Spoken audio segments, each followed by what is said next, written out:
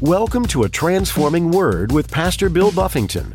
This program is a ministry of Calvary Chapel, Inglewood. Today on A Transforming Word. It can be one and the same, but it's not the same thing. Worship can be done without words. You can worship God with your life. Romans 12, it says that we present our bodies a living sacrifice, holy and acceptable to God, which is our reasonable act of worship. And so you can worship God by being obedient. When you deny your flesh, it's an act of worship. When you don't do what your flesh wants to do, it's an act of worship. When you do what your flesh doesn't want to do to glorify God, it's an act of worship. And you can do all that with your mouth shut, but you cannot praise God with your mouth shut. And God calls for praise all through the Bible. Have you ever considered the difference between worshiping and praising God? Today, Pastor Bill will explore the meaning of praise and worship and unpack the powerful benefits that come with each. Scripture commands us to do both because our God is worthy. Perhaps there seems to be little in your life worth praising Him for.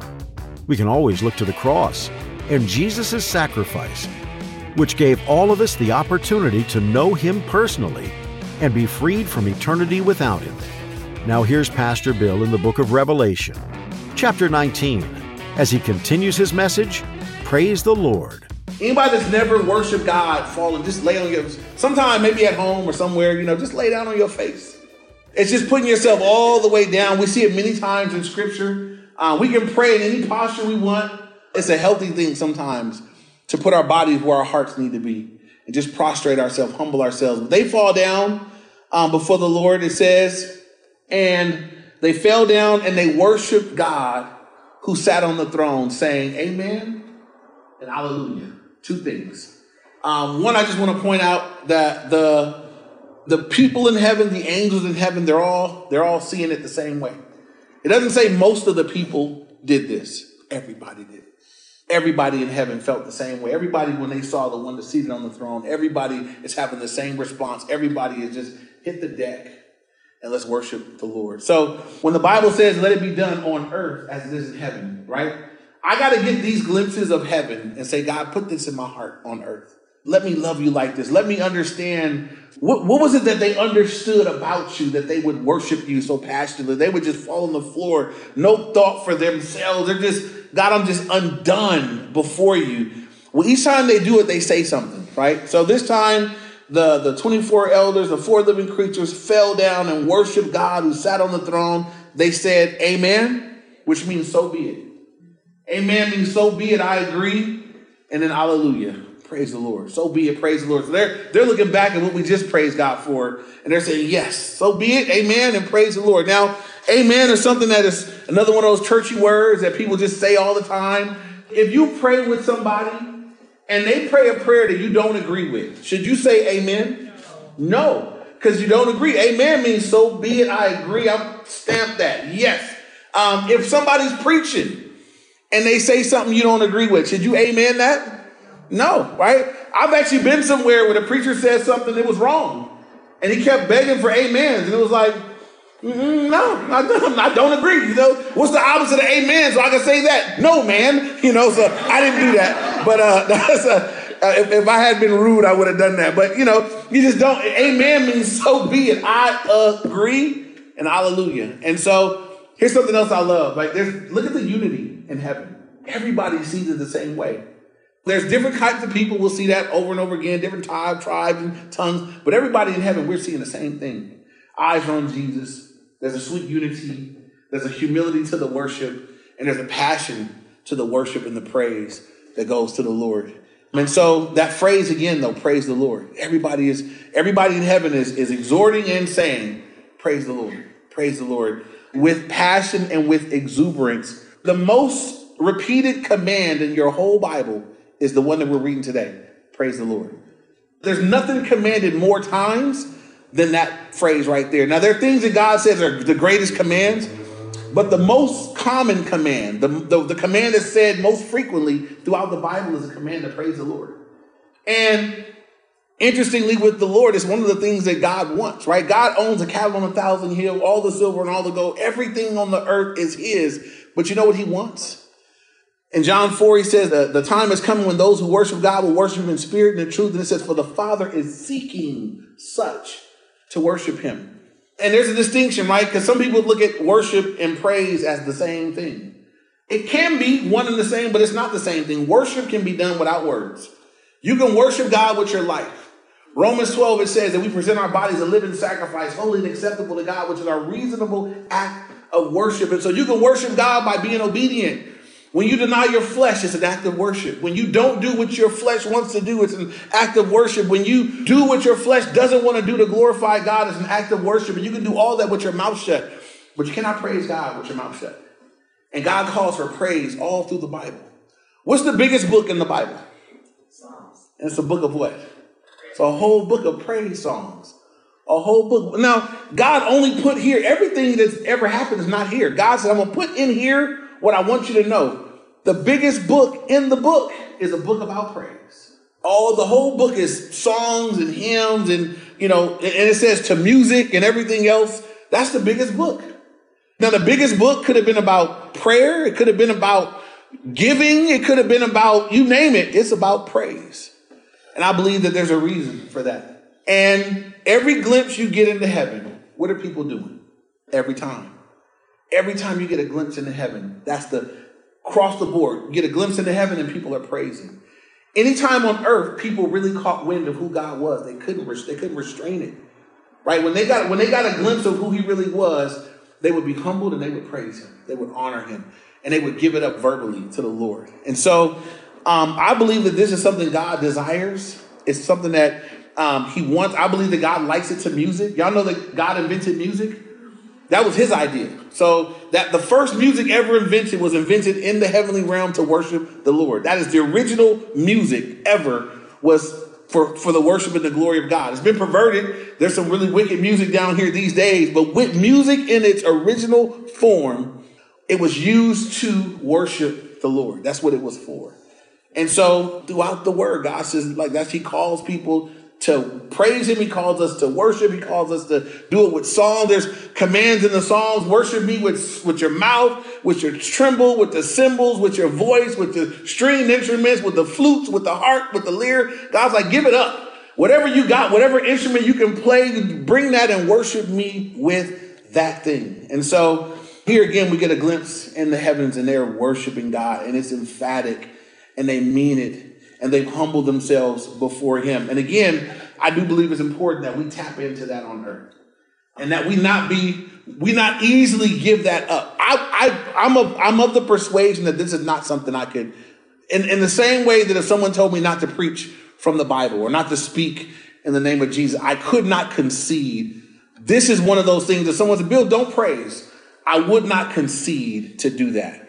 I feel like whatever consequence would come for praise, and I would praise and endure whatever that would be. And so that's my conviction. So, and so moving on, it says, amen, hallelujah. Verse 5 says, then a voice came from the throne saying, praise our God, all you his servants and those who fear him, both small and great.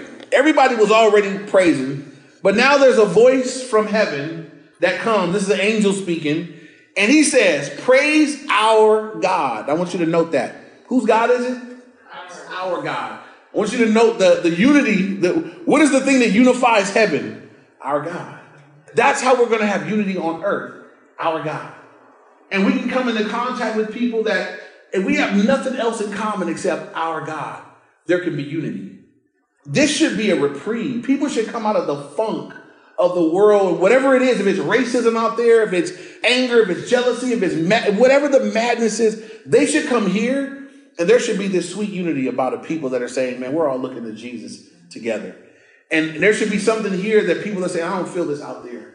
I don't experience this out there. Out there, I'm getting whooped on. Out there, I got this happening. I go to work and this is taking place. But when I come into the house of God, it's something heavenly about this. That my prayer is that I believe we've been that as a church. We have a sweet group of folks. And my prayer is as we grow and as we go forward, that God will continue to grow us like that people would come in here and just experience, this would just be a little bit of heaven on earth when we gather together. I really believe that that's what it should be. And as we get these glimpses into heaven, and I'm looking at, man, there's unity, but there's all kinds of, it's not just human beings, there's humans and angels. They're on the same page. You know, like I'm going to have some angel homies in heaven and we still feel the same way. We all love the Lord and sing songs. I get to sing with angels one day. All of that is amazing to me. And so it stirs my heart up, though, for how much we need to press for this here, right? And we need to live this way, behave this way, that I'm not looking to divide with believers about anything, because there's more that unites us. The most important things are the things that bring us together. It's the things about Jesus. And if I got to talk to a believer and I know we disagree on 10 things, I need to make my way to the things that we agree on. Let's just talk about Jesus then. So we're going to disagree that the Lakers is the best team. And so we're going to disagree on that. Well, let's just talk Jesus so we can be united. Amen. So moving on, it says, so again, they said, praise the Lord, all you his servants, both small and great, is all those who fear him. Verse 6 now. And I heard, as it were, the voice of a great multitude, as the sound of many waters, and as the sound of mighty thunderings, saying, Hallelujah. And so John is hearing, and he says, man, after this exhortation to praise the Lord, all the servants, all those who fear him, small and great, John says, man, I heard, as it were, the voice of a great multitude. This is loud. The sound of many waters, that's loud. The sound of mighty thunderings. Bombs were going off, dynamites were going. It's like, he says, man, it was loud and you could hear it all over. And this is what they were saying, hallelujah. And it's, again, an exclamation point. They were just out loud. So again, there's a place for just exuberant, passionate, loud even worship as they're worshiping and praising the Lord. And this is what they praise God for in this one. They said, for the Lord God omnipotent reigns. And I just want to break down that phrase. For the Lord God omnipotent reigns. This is why they're worshiping here. First of all, the Lord. They're acknowledging that Jesus is the Lord. That means that he's the master. That word Lord is not just it's another one of those churchy things that we just say it all the time. Oh, the Lord, the Lord. Well, Jesus said, why do you call me Lord, Lord? And what? And don't do what I tell you to do. Lord means that he's the master. Means I submit to him. Means that God, well, I do what you tell me to do. And so they're worshiping him out loud. They're saying, for the Lord. And then they say, God. He's God. There's none like him. He's deity. The Lord God omnipotent. That word omnipotent means this. It means that God is absolutely ruling all things. He's absolutely sovereign over everything. He's the ruler of all. He's the one that he holds the sway over everything. When it says that God is omnipotent, he's all powerful. There's nothing that doesn't have power over. And so they're worshiping him here because the Lord God omnipotent reigns. And he reigns then, he reigns now. Right now, it's in a limited sense. And that, Satan is the prince and power of the air. But here they're saying, God, we're worshiping you because you're the Lord God. You're omnipotent. You have all power and you reign over everything. You reign supreme. And so we're looking for that. We're looking forward to the day when we would sing this with them. But today, I know this is true. I know he is the Lord God. He's omnipotent and he reigns. Right now, he reigns in our hearts. He reigns in this world. He will ultimately have things his way. And they're worshiping him for that. And I think it's important as believers that, I get bummed out when I hear believers living like and thinking like the people that are in charge of the world are in charge of everything. Whether it be the president or the governor or the this or the that. It's as believers, I got to know that God is sovereign over all of this. Amen. And as you search back through history, God was sovereign and ruled and reigned over other periods in history where there were good leaders and bad leaders. He was always sovereign over it all. Always God's will was ultimately being done on the earth. And so God said, look, don't look to those guys as though all the power is there when you know me. I can't sound like my non-believing neighbor. Do you believe this? Man, yeah, I don't put nothing past the people in this world. I absolutely can believe it. But the Lord God omnipotent reigns. Amen. I'm looking way above everybody's head to the Lord. So I don't got to stumble over people and their decisions and what they do. I'm looking to the Lord. It'll save you. It'll save you from being angry at stuff that you should be praying for. It'll save you from being afraid when you should be bold at, they said, they're doing, they're just like God. They are saying and doing, but you're over at all of it. And so I'm more concerned with what God is saying and doing than anybody else. Amen.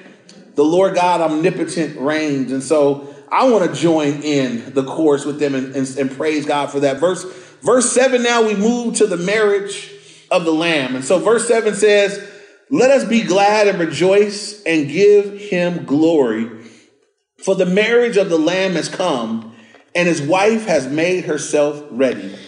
And so we get this imagery of a marriage, and I want to explain this. The Bible throughout uses the imagery of the church and our relationship to Jesus like a marriage. Amen? So the Bible says that the husband and the wife relationship is similar to Christ's relationship with the church.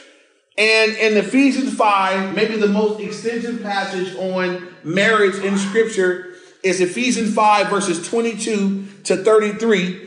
It's interesting because Paul teaches to the husband and the wife. He gives them some of their roles in marriage. He tells the wife, I'm summarizing because it's a lot there, right? He tells the wife three things. He says to wives, so if you're married, you should hear this. If you're going to be married, you should hear this. He says, wives, submit to your husbands as unto the Lord. That's a big deal, right? I mean, that means to a single woman, when you're looking at a guy that you might be with, it's like, as to the Lord. I mean, he better be a good leader. He better have a track record of hearing from God. But it says, wives, submit to your own husbands as to the Lord. Then it says, be subject to your husband. And last thing he says is to respect your husband. Those are the three things he gives to the wife in Ephesians 5, 22 to 33. But then to the husbands, he says, husbands, love your wife like Christ loved the church and gave himself for it.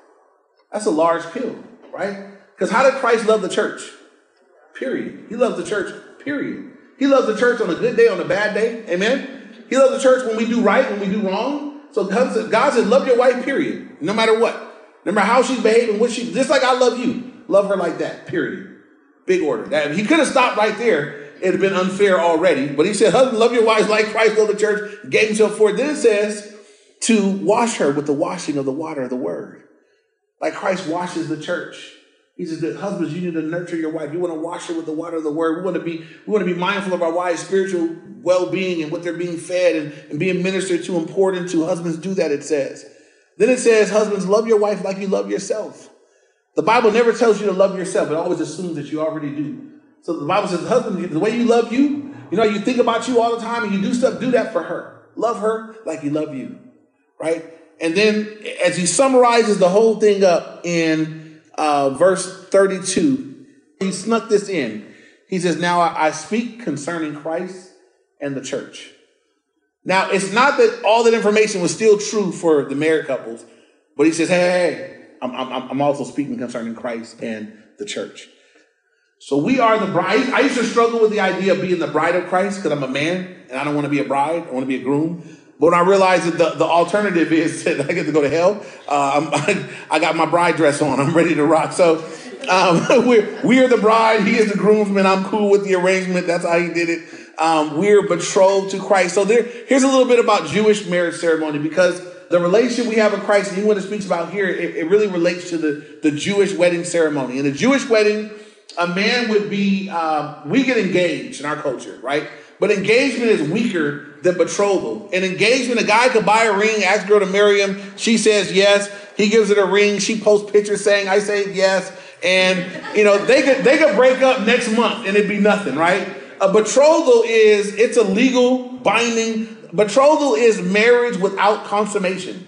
It's a guarantee. I'm marrying you. If you get with someone else, you're committing adultery. You got to get a divorce from a betrothal. And so the husband would be betrothed to his wife. They're going to get married. He leaves and he goes to his father's home and he builds a place for them to live on his father's property. That was typically what happened. When he was done building it, they would go back and get his wife. Now, she didn't get notified. It wasn't like she was there with all her girls getting pampered and getting her hair did and getting all their stuff together. He was going to show. She just needed to be ready. You need to be beautiful every day because he's going to show up one day. I mean, she might would have sent some spies down to see how the work is coming along at his dad's house or something. But whenever he showed up, thank God they didn't have wedding pictures, right? But they get picked up and there was going to be the wedding day. So they would have the ceremony. They had the consummation of the marriage. And then the whole community had they partied for weddings. They turned up and they feasted and they ate and everything else. And it was a supper. It was a feast. It was a celebratory thing. And so all that in mind, now look at what it says here about the Lamb. It says that rejoice and give him glory, for the marriage of the Lamb has come and his wife has made herself ready. that we're looking forward to the time where we're going to finally be with Jesus. And this is going to happen after the tribulation period. We're going to be with him. And there'll be the marriage supper of the Lamb that we're going to have. The bride has made herself ready, verse 8, and to her it was granted to be arrayed in fine linen, clean and bright. For the fine linen is the righteous acts of the saints. So we're now prepared. The church is prepared to be with the Lord. We're arrayed in this fine linen, clean and bright. The fine linen is the righteous acts of the saints. I thought this was so cool that as believers, we don't get judged for our sins, but we do get the opportunity. We get judged for our works. We go to the Bema seat.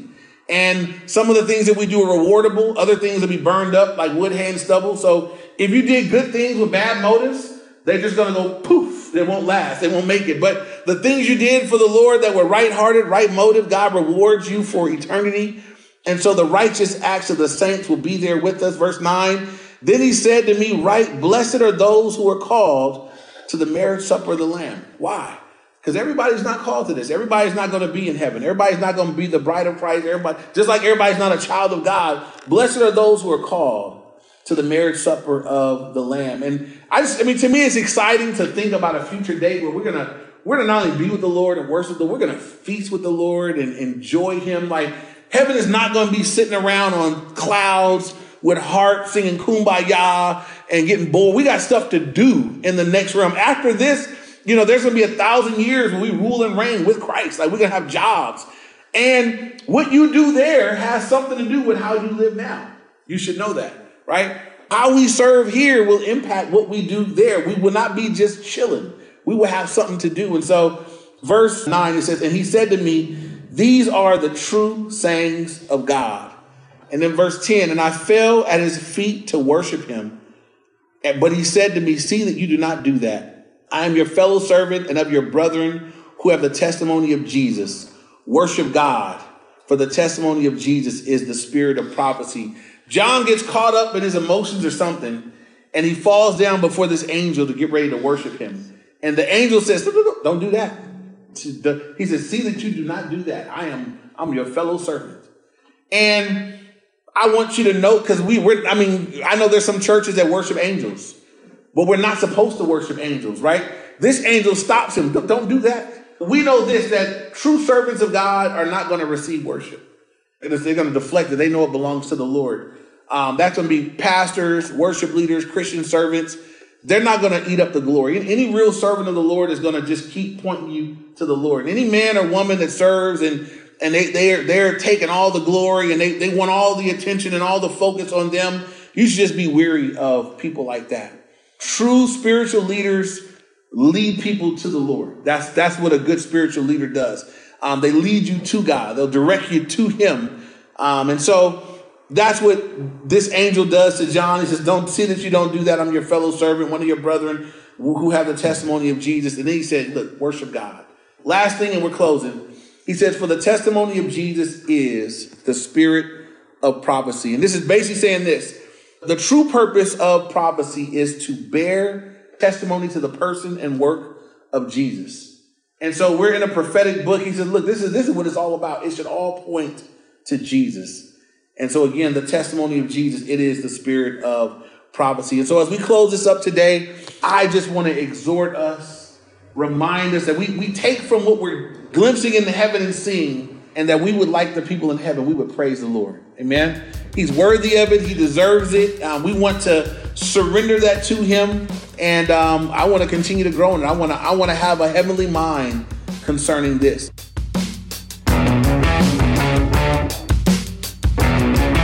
We know there are many ways that you can spend your day, but we're delighted that you chose to spend time with us today, here on A Transforming Word.